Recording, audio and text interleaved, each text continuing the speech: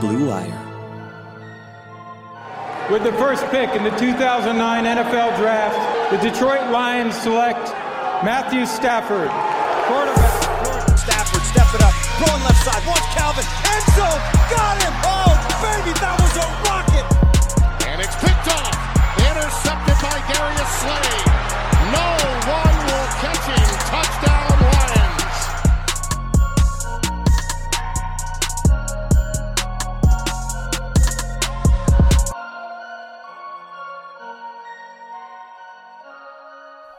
Hello and welcome to episode 63 of The Michael Rothstein Show. I am your host, Michael Rothstein, and this episode, as always, is brought to you by BetOnline.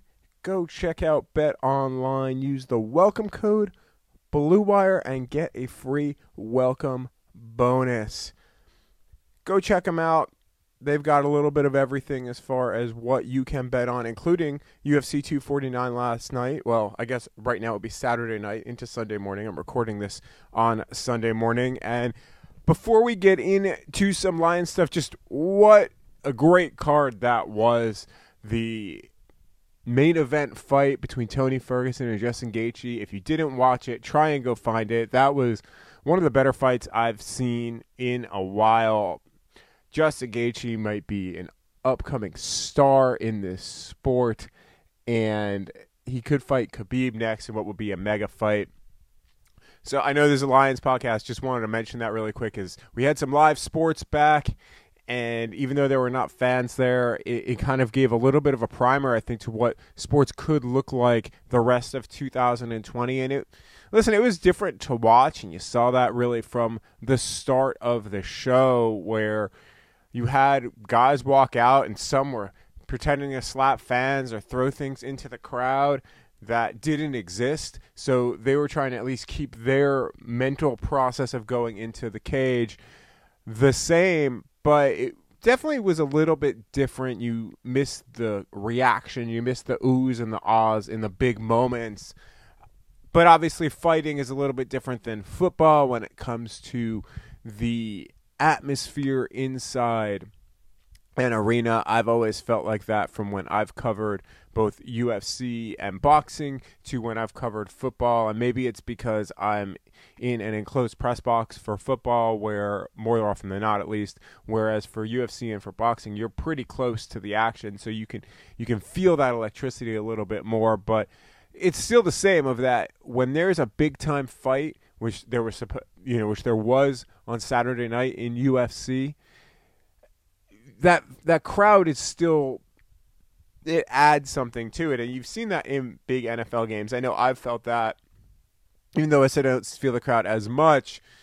I've definitely felt that for Sunday night football games, for Monday night football games, for playoff games. So it's going to be something to watch, I think.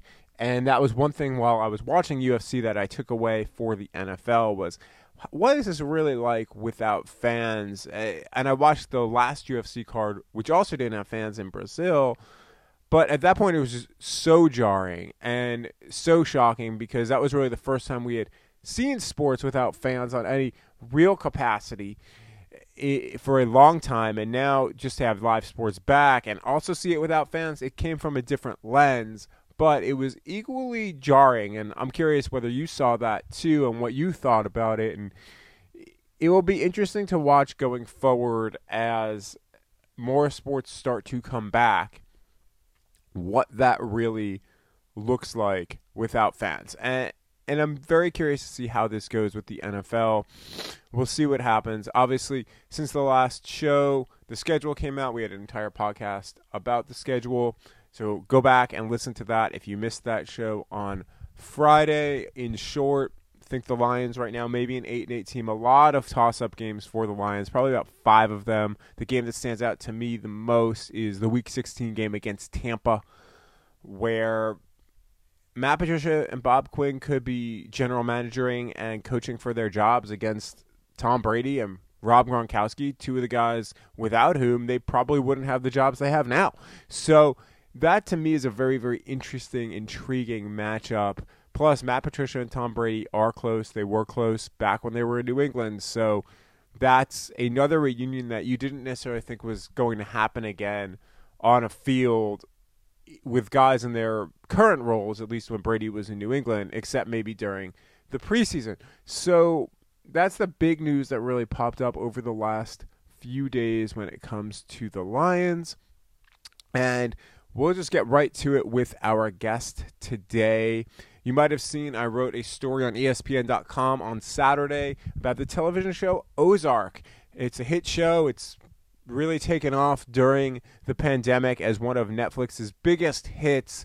And if you notice, in Season 2 and Season 3, there were very short lines in 2 episodes about the Detroit Lions, which to me was a little bit odd because the show's not set in Detroit. It's set in the Ozarks.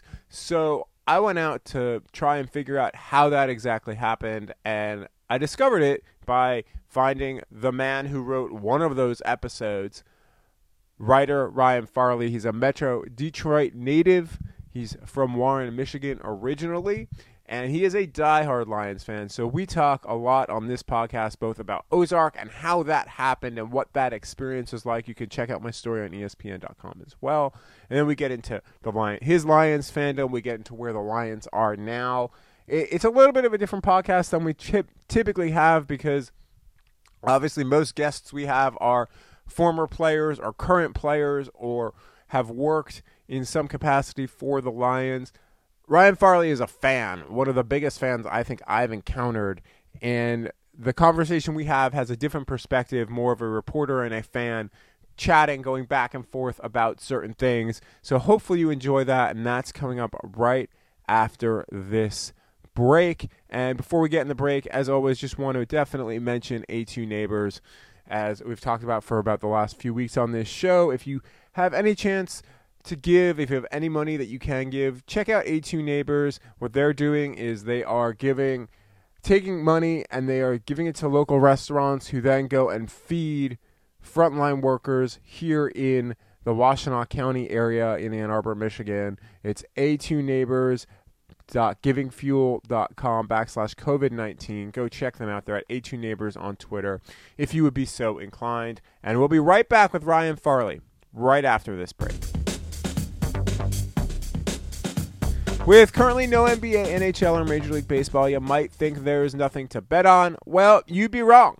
Our exclusive partner, BetOnline, still has hundreds of events, games, and props to wager on, from their online casino to poker and blackjack. They're bringing Vegas to you. Are you missing the NFL? No problem. BetOnline has live daily Madden NFL 20 simulations you can bet on. You can still bet on Survivor, Big Brother, American Idol, stock prices, even the Nathan's Hot Dog Eating Contest. It's all open 24 hours a day. It's all online. Go to betonline.ag. Use promo code BlueWire to join today and receive your new welcome bonus. BetOnline, your online wagering solution. And guys, are you looking to last longer, go a few extra rounds, and I'm not talking about in the cage or in the ring? Get to BlueChew.com. BlueChew.com has the first ever chewable that brings your performance in the bedroom to another level. They've got the same active ingredients that are in Viagra and Cialis, so you know they work. And since they're chewable, they work faster.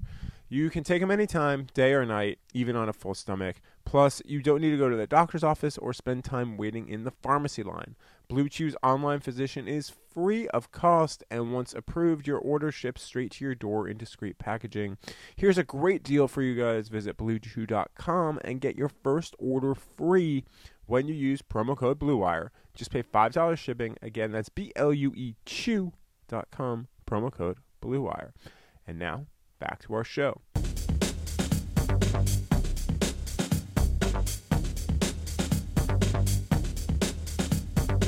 My guest on today's Michael Rothstein show is a veteran writer out in Hollywood. If you've watched the show Ozark, you might have seen a couple of the Detroit Lions references in there. He is the inspiration for one and the reason for the other. He is Ryan Farley. Ryan, welcome to the Michael Rothstein show.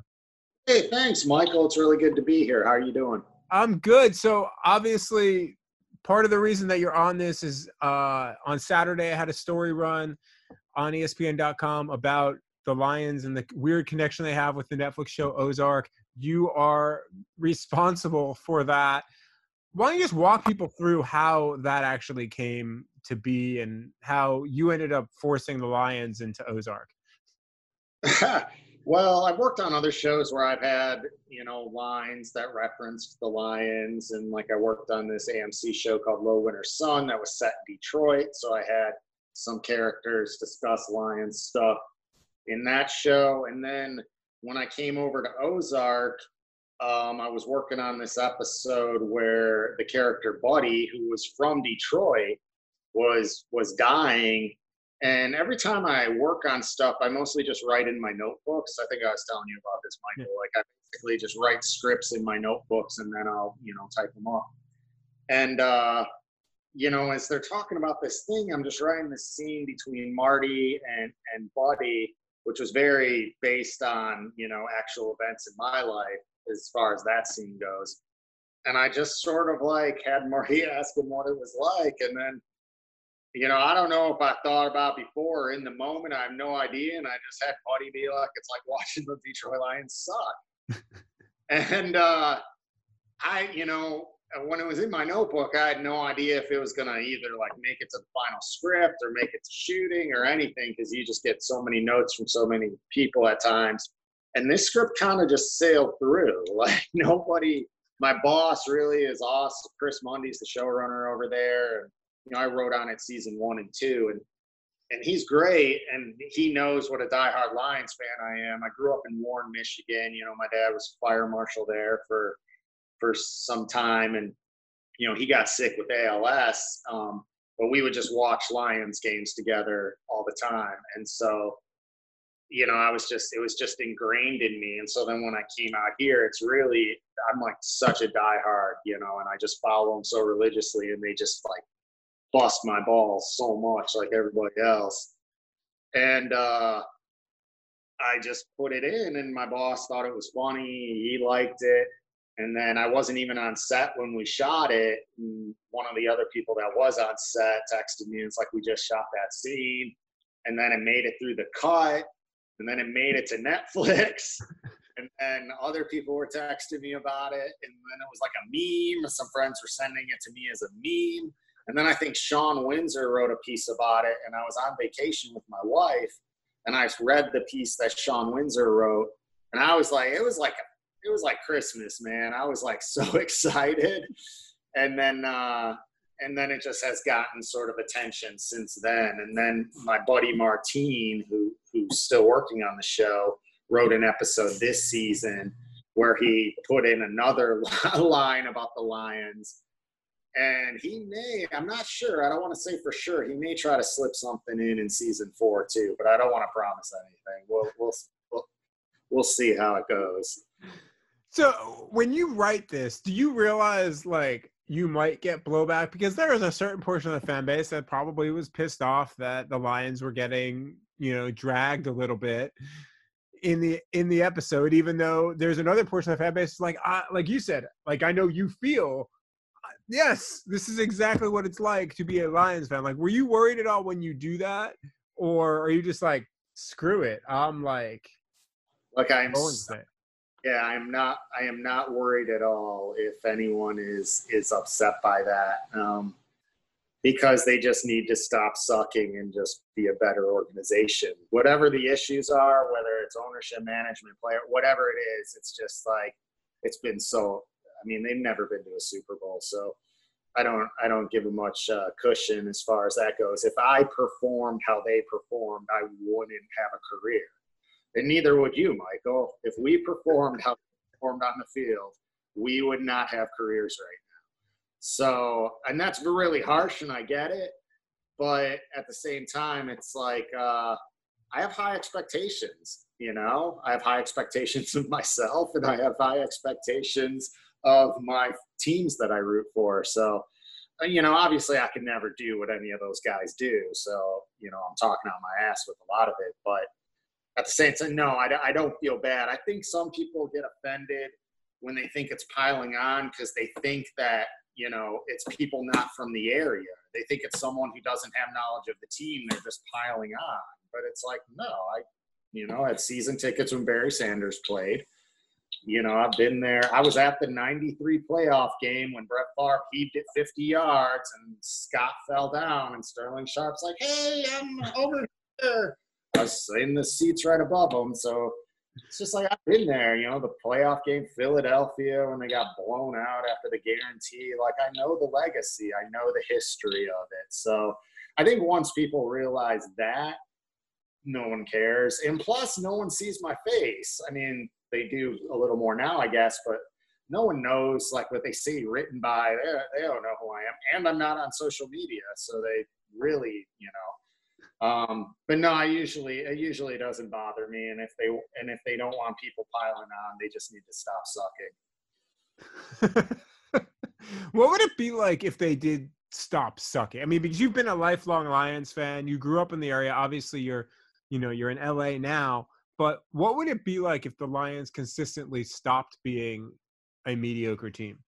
It would be the most amazing thing. I mean, none of those players would ever pay for another meal, for a tank of gas, for, people would give them free houses and cars. Like, it's such a football town. And and yes, it's a big sports town regardless, and we're excited, when the Tigers and Pistons, but it's just honestly a Lions even going to the Super Bowl would just trump all of it. It's such a football town, and I think everyone would just be off their backs immediately if they just won one. I mean, at least for a short time period, But it's like Detroit, we stick up for our own. It's like, especially when you're good, we stick up for our own. Like the bad boys. Like the rest of the country could have hated the bad boys. We love the bad boys. I love the bad boys. We love the bad boys. We'll stick up for the bad boys. It doesn't matter what shit Isaiah takes. We're going to hug him. If he walks in a room, we're going to be like, you're the best. And that's just how we are. So if the Lions ever were competent as an organization or did better on the field, we would just embrace them so much. We're fanatics, like all fans. We're fanatics, But I think when I talk to – every time I say, who's your team? Detroit Lions. They're just like, man, I'm sorry. People get it. It's just like Cleveland. It's the same thing, People get it. What's that like out in L.A.? There's a lot of Lions fans out here. There's a lot of people from Michigan in the industry. There's a lot of Lions fans out here. And, we just sort of get it.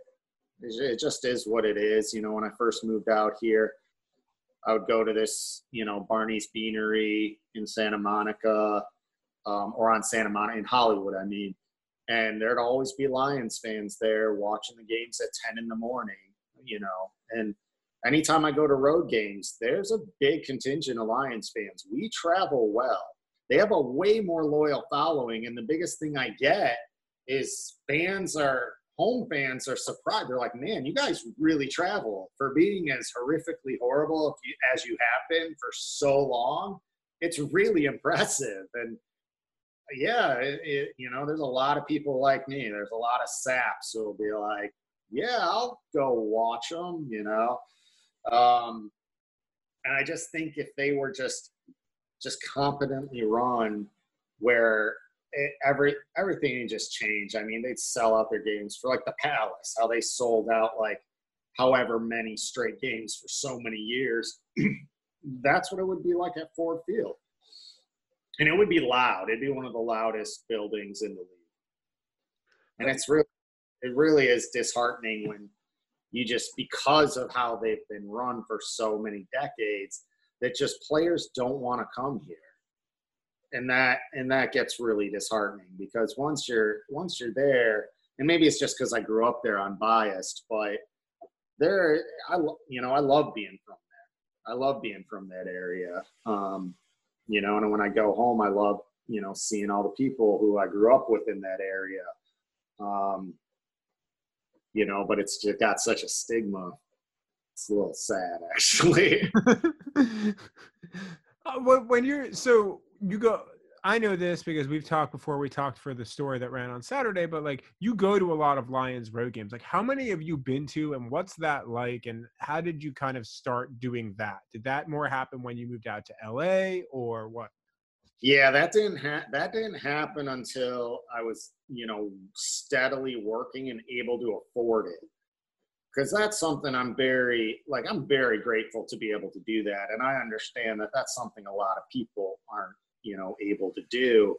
I've probably been to half the road stadiums in the NFL. Probably. I want to try to hit them all, before like this season. The only road ones I haven't been to are Atlanta and Chicago. And because I always put off Chicago because they play them every year. So I'll get to Chicago eventually, but I'm, already planning to go to the Atlanta game if we can, like if we're even allowed to do that. So I'll probably I go to more road games than home games. And some of that is I just don't want to give money to the Ford family at this point, and some of it is it's just I didn't afford Field a lot before. And so I've seen it, and I really like getting to the new stadiums. I really like just seeing like the other fans and the atmosphere. And, we went to Denver last year and we went to Arizona last year. And I mean, I've been to Arizona before, but Denver Stadium is awesome. Like, Yeah. Oh, that place is, that was amazing. It's amazing. It's just a beautiful stadium. And I mean, it was warm that day. Were you there? I was there. Yeah, no, the view of the Rockies I don't know where you were seated, but like from the press box, you can see like the Rocky Mountains. And that game didn't matter for the Lions. It didn't matter for the Broncos. Like there were times I just kind of got caught like staring for a moment out at like the Rockies. And I was like, wow, I could be like hiking up there today.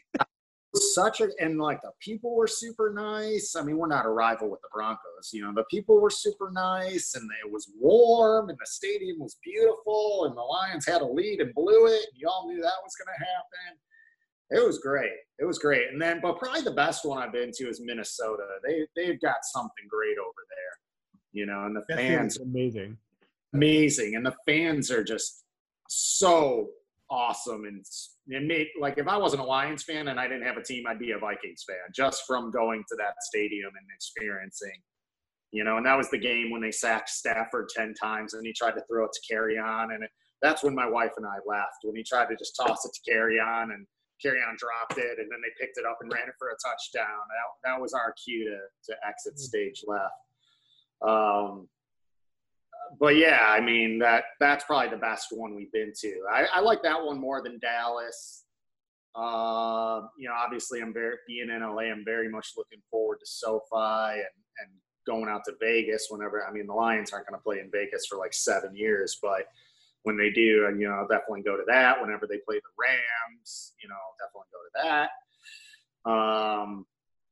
Yeah, it's just something we enjoy doing, and it gives us an excuse to go to another city and take in the nightlife and go out to eat, and we really enjoy it. Well, that's the thing I like about Minnesota. Not to go brag on Minnesota Stadium, but you stay downtown, or even if you stay by the mall, you can jump on the light rail. It literally drops you off right there. But downtown, everything's walking, even if it's like freezing cold out. And I've covered games there where it's the last game of the year and you're just like, this is awful. It's like -10. Yeah. You can still walk because it's like 4 blocks from like the Marriott City Center. It's great. That's where we were staying, right in that area. Yeah. And so, yeah, it was like a 4 block. It was freezing. We actually did take the rail even 4 blocks because it was freezing, but it just drops you off. It's right in the city. And I think Atlanta's a little bit the same way. Yeah, and it was just such a beautiful stadium, and everything was so accessible and so easy. I know this is going to turn into like just talking. Like the Vikings are going to use this as a promotion. They are. Yeah, it was great. Well, so I mean, when you look at the schedule each year, or maybe even when you look at the teams, because does it matter for you when the games are? Because being a writer myself, but being a writer, there's some sort of flexibility there as far as travel goes. Like when you look at a schedule, do you say, okay, I want to go to this game and this road game and this road game in December or January when it gets finalized, or do you wait till the schedule comes out like it did the other day? It totally depends. It's all in flux. It depends if I'm working on a show at that time, if I'm on a deadline, if I'm on set, if I'm on, where I'm at. And I went up when I was working on Ozark. We would shoot in Atlanta, and that's the year. On Saturday, I flew up to Green Bay for the Green Bay game and was able to get down Sunday night to be back at work on Monday. So if I was still in LA, I probably wouldn't have done that because it was, kind of a much further flight than just popping up from Atlanta. So it totally depends on just where I'm at. But I don't think especially because of everything that's going on and just I'm starting to work on more of my own stuff now than on other shows, which I'm excited about. And so I'm probably going to be home a lot more. So I'll probably have that freedom to be able to say, hey, and then sometimes my wife and I'll just be like, hey, you want to go to the game? And we'll just go. We don't have kids. And so you can do that. Yeah. So there's an added benefit there of not having kids. Yeah. We'll grab some tickets on StubHub or whatever and just, just go and just say, hey, do it. So some of it's just kind of on a whim. Depending on what's going on. And this year it was because, Atlanta's really the only one that I targeted and said, hey, let's go, but if the Chicago game is going to be a good game and we can go and like fans can go and all this isn't, we'll go to that one too. But Chicago's like they're every year. So, yeah. So because other people I've talked to over the years who are Lions fans who live out in Hollywood, like I've talked to Keegan-Michael Key about stuff. I talked to Sam Richardson about stuff, Larry Joe Campbell. Like some of them have said that when they move out to LA, it's changed their fandom a little bit. And regular people I know too, when they move away, it's changed their fandom a little bit. Did it change it for you at all? Or did you kind of still stay the same level of like intensity? Exactly the same. Hasn't changed it at all. Football's my favorite sport. So, and if the Pistons are good, I'm in. If the Red Wings are good, I'm in. But it's like I'll watch football. I'd rather watch preseason football than postseason baseball. That's how I know how much of a football nerd I am. So, and that's just how I am. So I'll watch it. And then since they're obviously but this last year, once they really shit the bed, I just started watching Sunday Ticket. So when I'd see them like fuck up, they'd show the highlights on Sunday Ticket and I'd see it then, but I just started watching Sunday Ticket. Is that the first time you stopped watching them, like religiously? This year was the only year when I was like, no, I'm just watching the Ticket. I think it might have been after the Minnesota game. I forget when, but I remember it was for the Raiders game. I just kept on the Sunday Ticket. And they showed a lot of them because they were the afternoon game and there wasn't a lot of games going on. But I was like, I am not, and I'm probably going to do that this year. Like, I am not watching them until they're over 500 again. Like, I'm not religiously watching them, like, start to finish a game until they're over 500. I'm just going to watch the Ticket because it's not worth it. It's not worth it to get emotionally invested.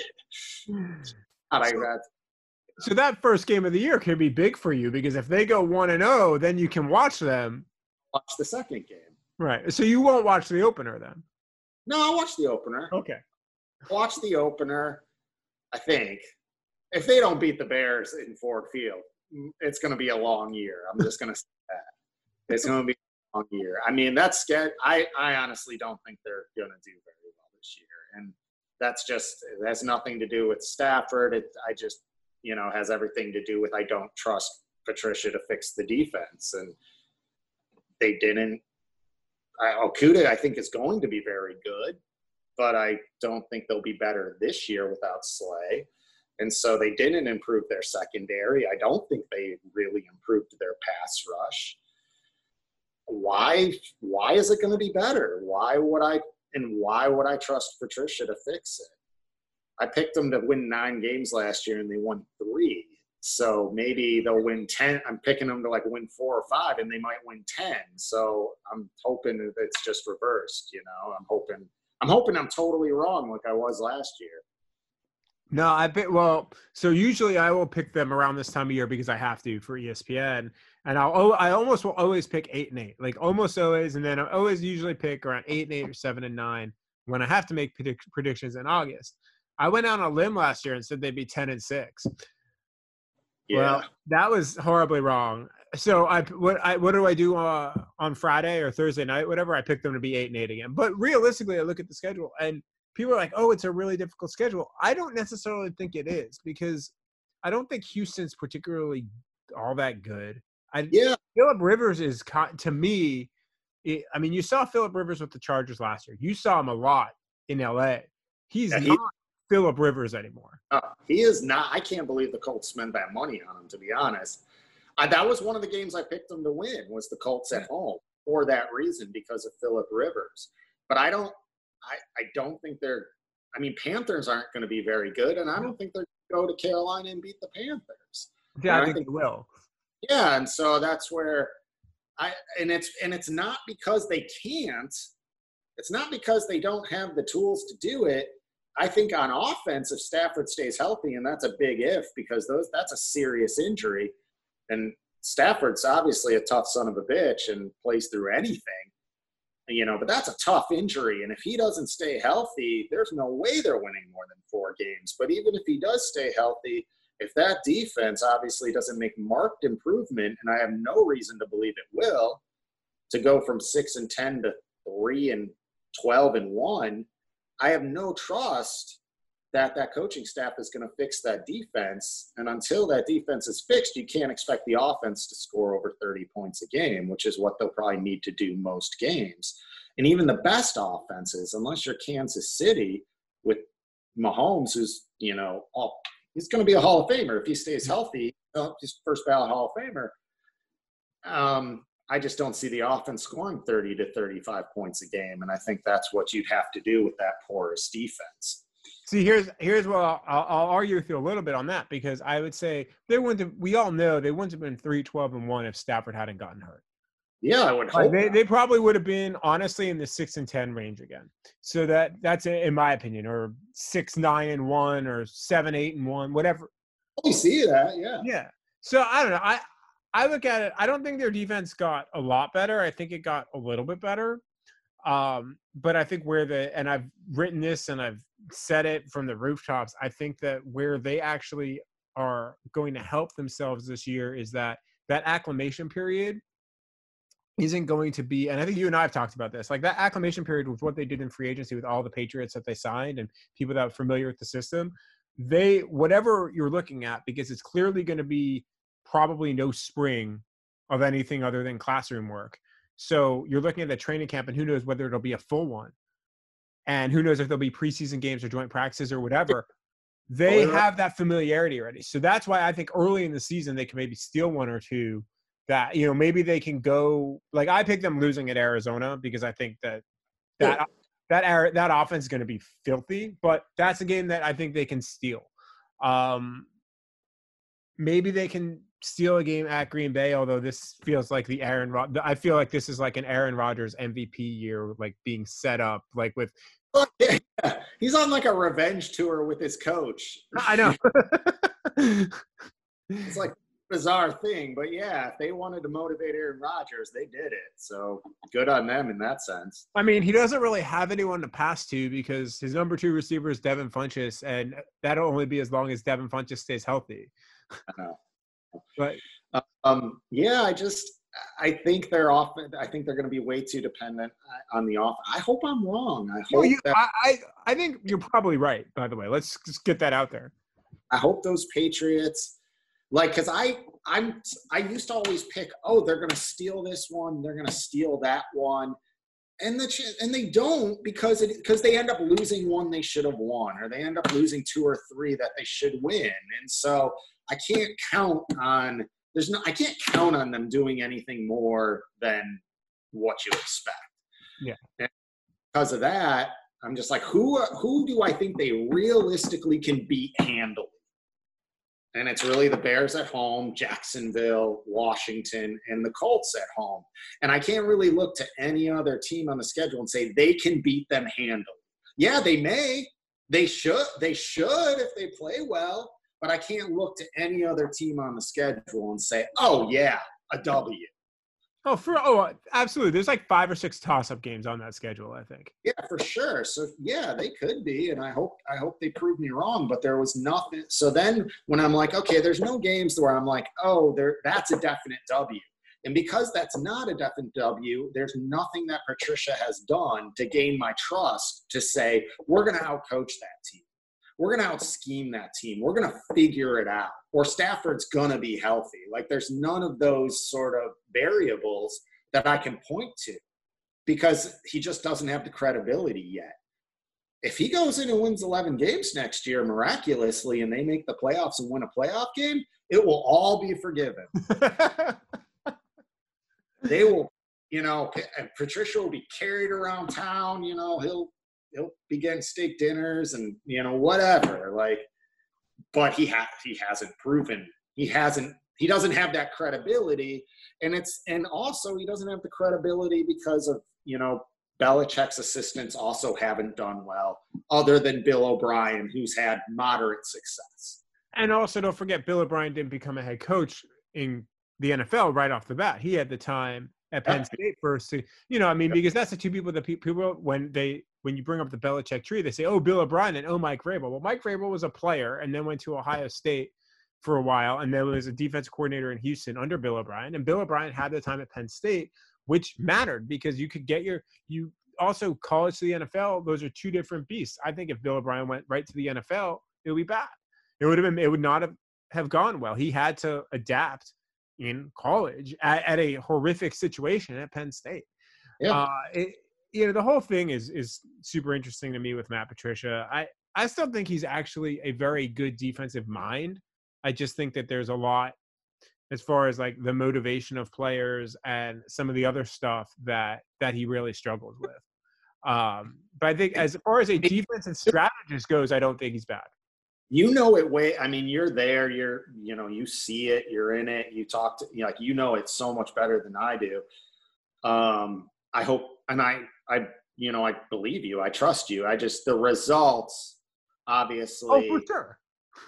It's just no credibility. Like, I can't be like, and it's things like the timeout and whether that was Bevel or Patricia, like, who cares? It doesn't matter. It cost us a game.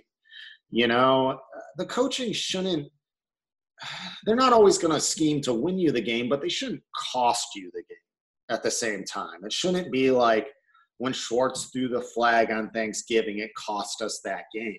Or the fake field goal against Pittsburgh. My God, that was the most horrific thing ever. So funny story about that. I don't know if I've ever told this story before.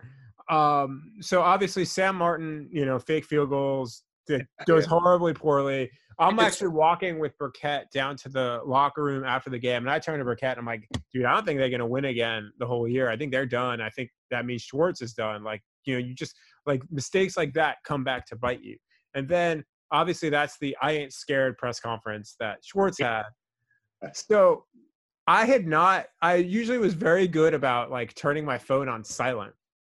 I had not turned my phone on silent, and you can hear it ring in the middle of the press conference, and Schwartz gets super pissed. I'd like go out to like turn it off. But well, I haven't heard Schwartz was a very cool and calm character. No, absolutely not. I mean, that was my first season covering the NFL. I really enjoyed covering him and that team, because that team, there was always something with that team, because you had a lot of qualities on that. You had 1,000-yard Reggie Bush, who Reggie was always good for something. You had Sue at the height of him being Sue, with like stomps and BB guns and a stomp game. Playoff game in Dallas when they picked up the flag. That was the road game I've been to where I was getting threatened by other fans because I was so irate over that call. Here's the thing, though. All right, and I know you and I have talked about this, but that play, like, people focus so much on that play, and I get it. But at the same time, don't have Sam Martin shank a punt 15 yards, and don't have your worst defensive drive of the year.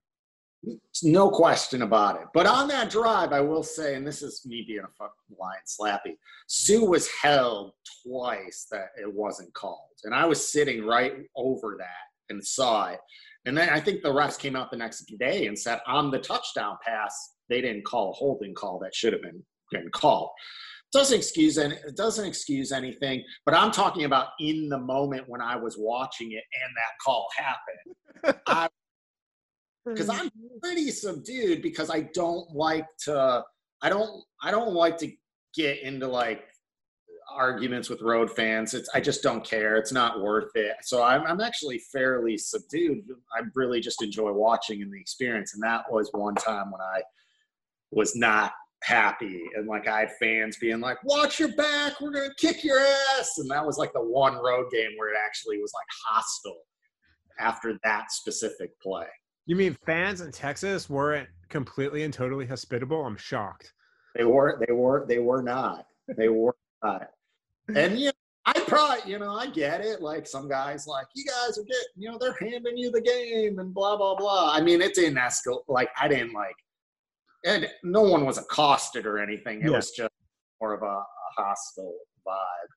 But okay, so like going back to what we were talking about with you look at even Caldwell cost teams mistakes too, because they couldn't remember after in 15 they couldn't count to 11. I know that was teams. I actually had to listen to that. I was on vacation with my wife, and I had to listen to that on my phone, and I didn't even see it. Like I heard it, and they're like, and they've got too many people or whatever.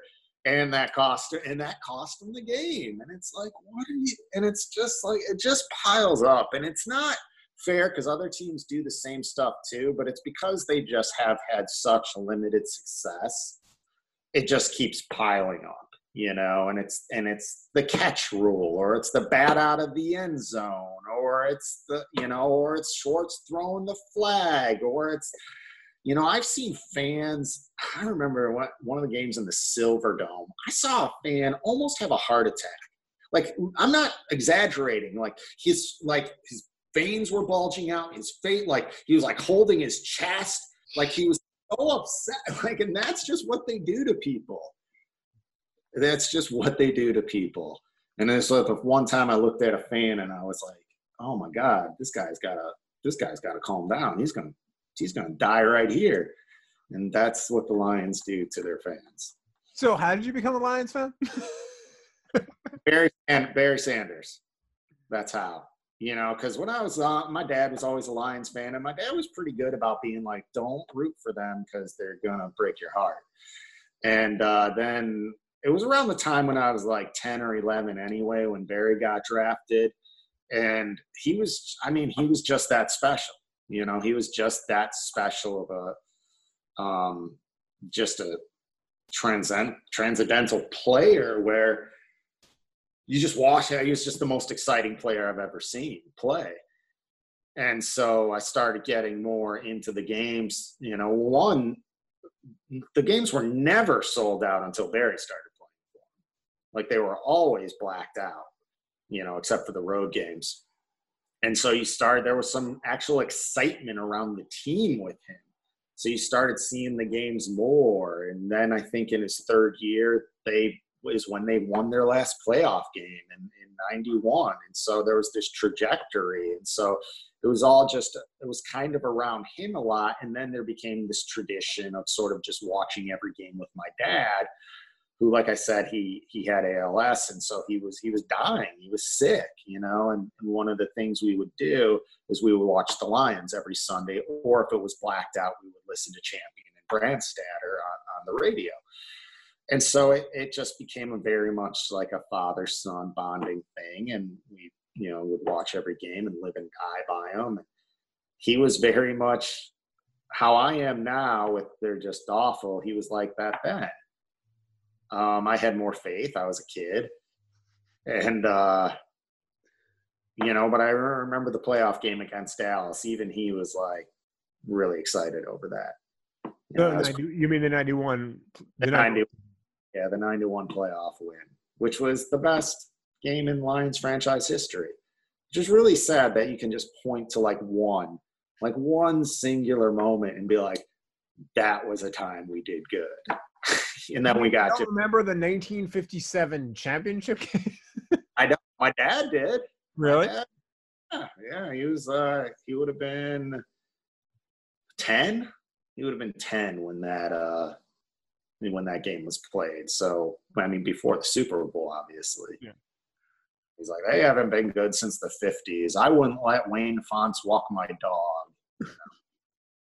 Wayne Fonts. This is another thing. This is my hottest take that people disagree with me all the time, but I stand by it. I think, and it goes to Bill Belichick, like the myth of Bill Belichick. Because do you know Belichick's record without Brady as a head coach? Oh, it's not very good. It's like 41-56. Yeah. His career record. And that's not a small sample size. That's like 100 games. Do you know Wayne Fonts' career record? I don't off the top of my head, but I'm sure you're going to tell me. It's a higher winning percentage than Bill Belichick without Tom Brady. I buy it. I mean, that's one of the big questions of this season is insane. Yeah. I mean, right now the Patriots are going into the season with Jarrett Stidham as their starter. I'm sorry. I'm not exactly thinking that's going to be great. I think you're going to see a very different, and that's the myth. Trust me, I'm not saying Wayne Fonts is better than Bill Belichick. That is not what I'm saying. That is absolutely not what I'm saying. What I'm saying is just more the myth of Belichick, of how his record without Brady is below 500 and kind of by a lot. And his record with him is 6 Super Bowls. It's funny we're talking about Belichick now, because to me, one of my little favorite nuggets of like random Lions history is like that both Belichick and Parcells, arguably 2 of the 4 or 5 best coaches ever, had significant early ties to the Lions organization. And they love the Lions organization. Bill Belichick speaks so highly of the Lions as an organization, and yet they're one of the organizations. Really, they're the only organization that has not been to the Super Bowl that's not an expansion team, or in the case of the Browns, had an elongated break. Because, I mean, the Browns became the Ravens, and the Ravens are one of the model franchises of the NFL the last decade. They're so good, man. I do feel bad for Cleveland with that, because they would have won all this. I mean, they were so good. But we don't know whether they really would have.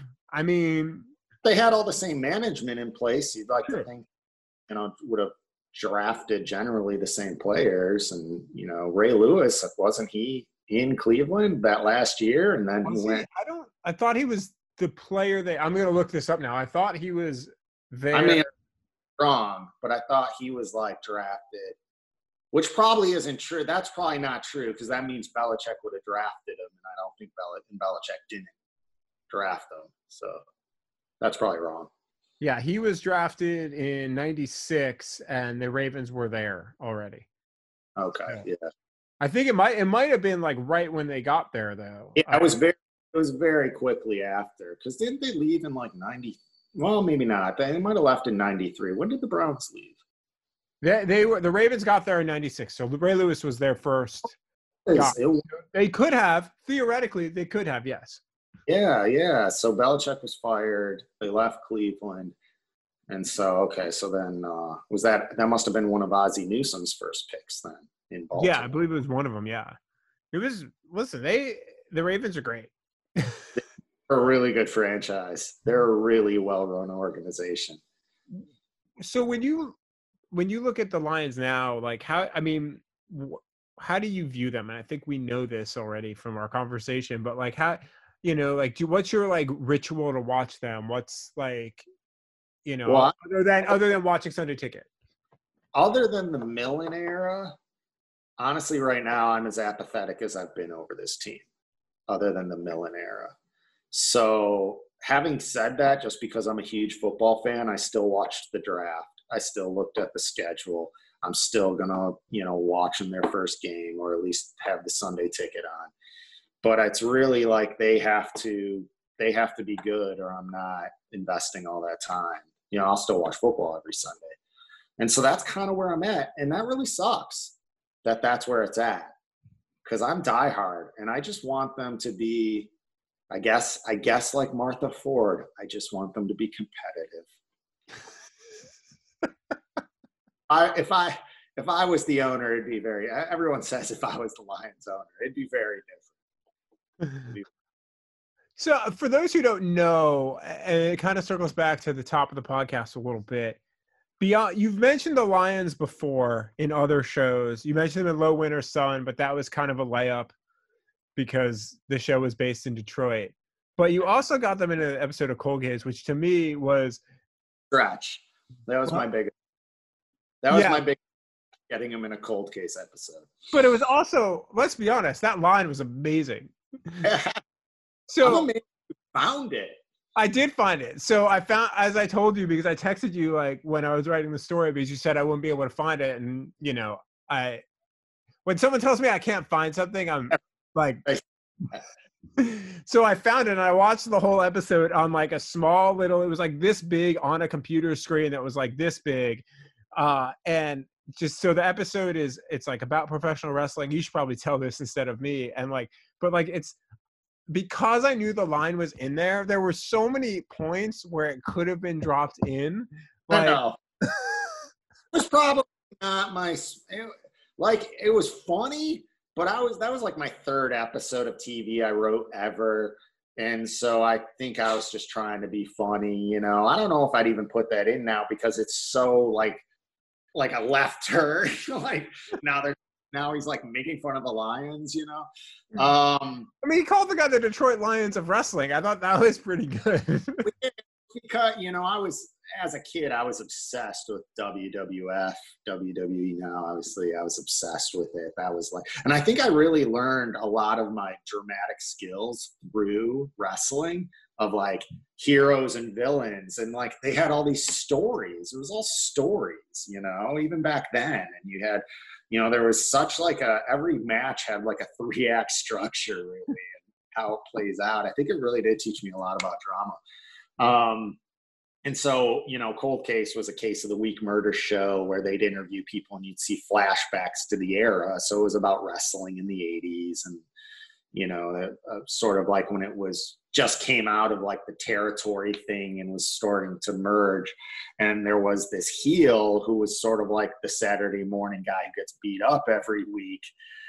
And, you know, he's one of the suspects in the murder, and the detective sits down with him and was like, yeah, so, you know, I heard you were the Detroit Lions of wrestling.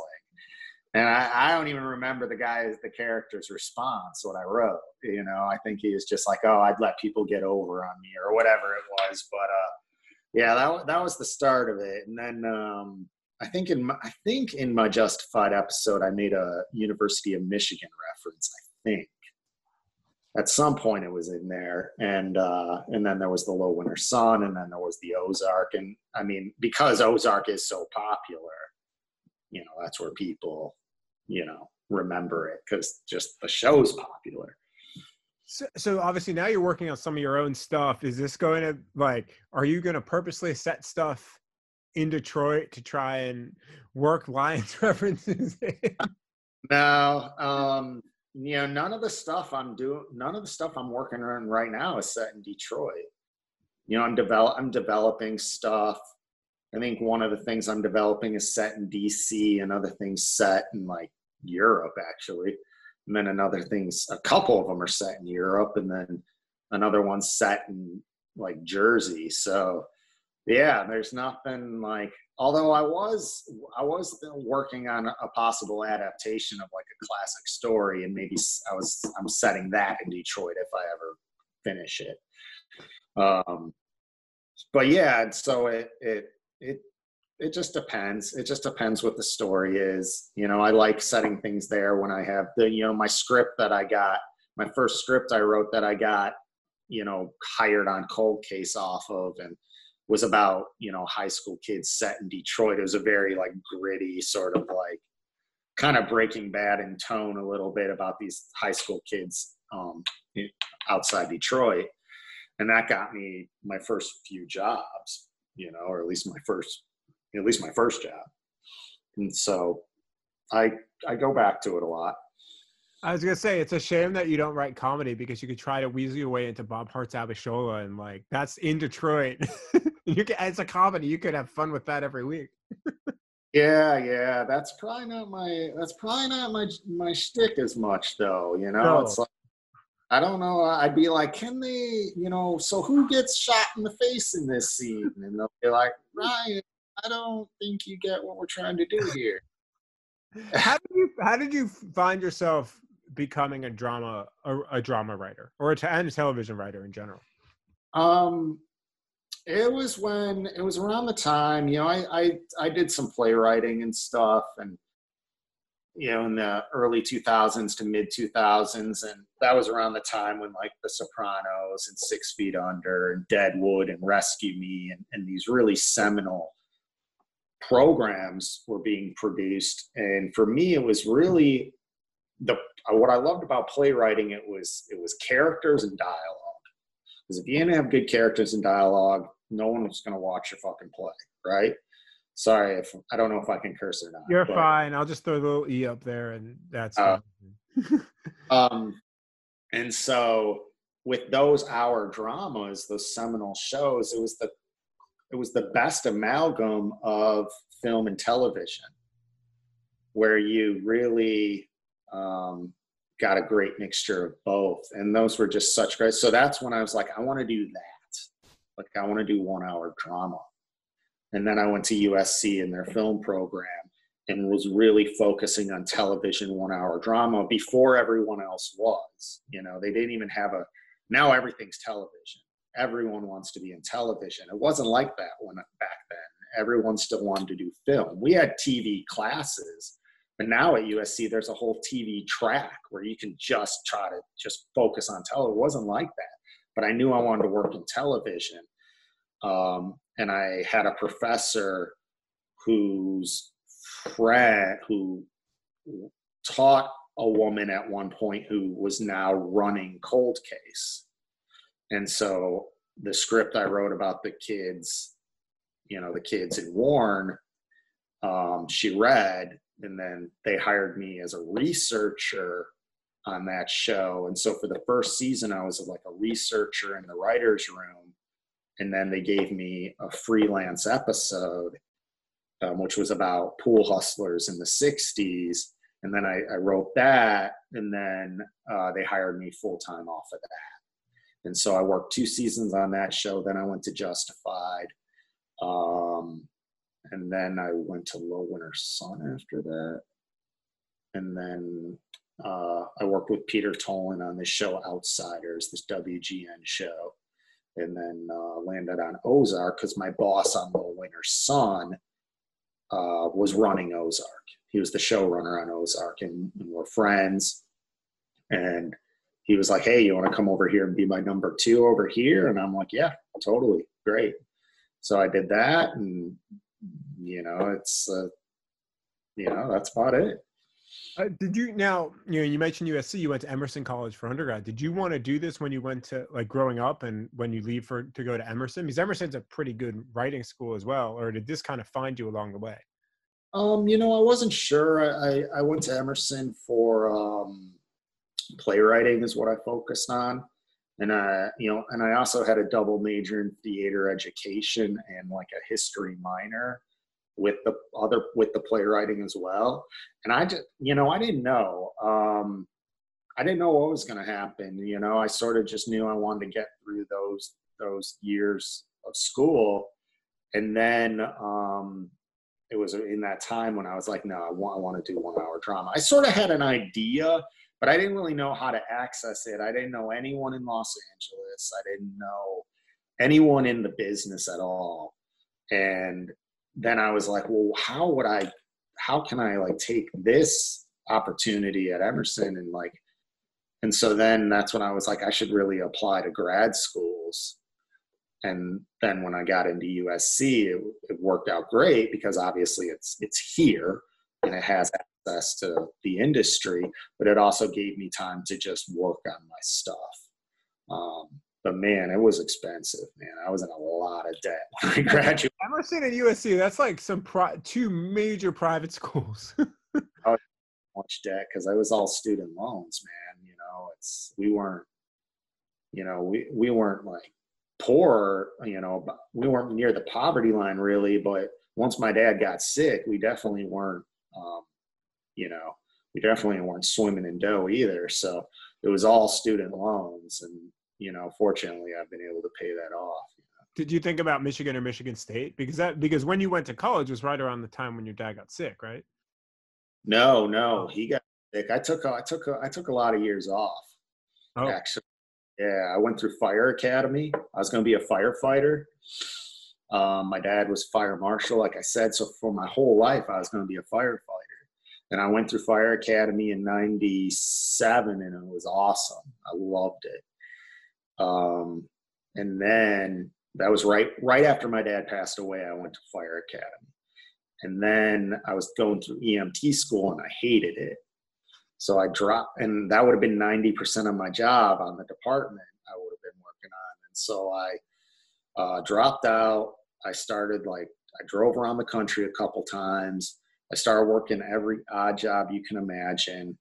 And I have an older brother who's always been interested in film and television. And he was, when I was a kid growing up, he was the one who was going to be in film and television. And so he really inspired me. And so I started taking acting classes at Macomb Community College and doing some plays there. I don't even think they have a theater department there now. And I was 23 years old, and my professor at Macomb Community College, this great professor, Nancy Arnfeld, who I still talk to, she was like, "What the fuck are you still doing in Detroit? Like, go, get out of here. Just leave." And so I was a 23-year-old freshman at Emerson. Oh, wow. Yeah. I didn't realize that.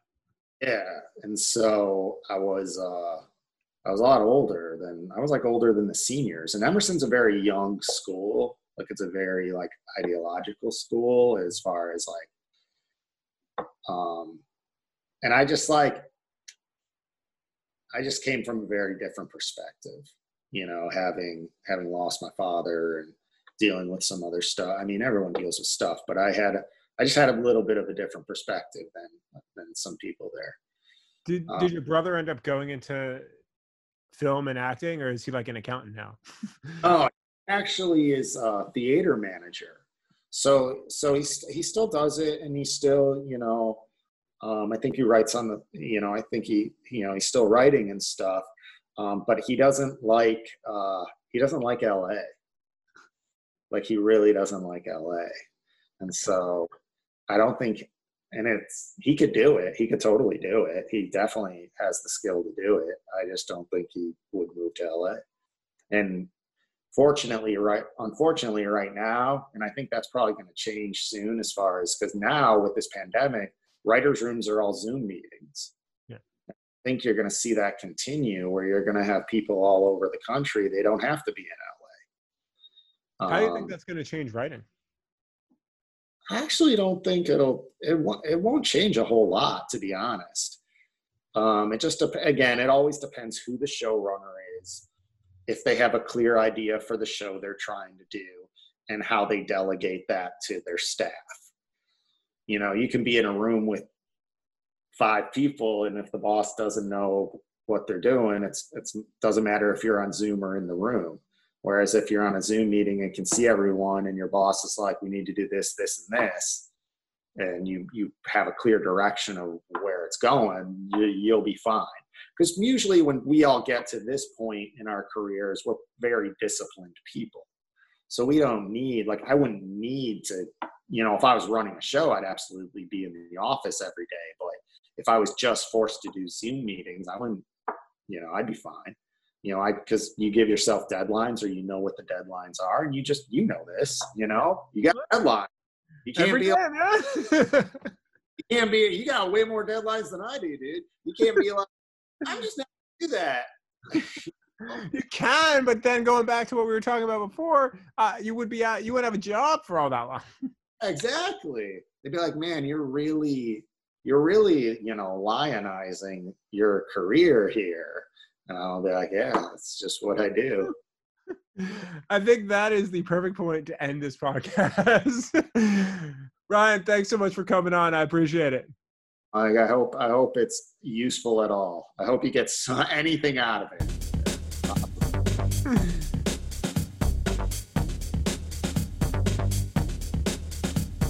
Well, I want to thank Ryan for coming on the show. Hopefully you got something from that, both potentially from a writing perspective. If you're a potential writer or an aspiring writer listening to this podcast, you maybe learned a little bit about Ryan's process, also how he ended up getting to where he is in his career if you're looking at television writing.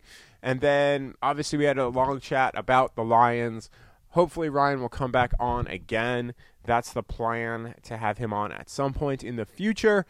And very appreciative of him taking the time to chat as he works on a bunch of his own projects right now. I'll be curious to see what those end up looking like.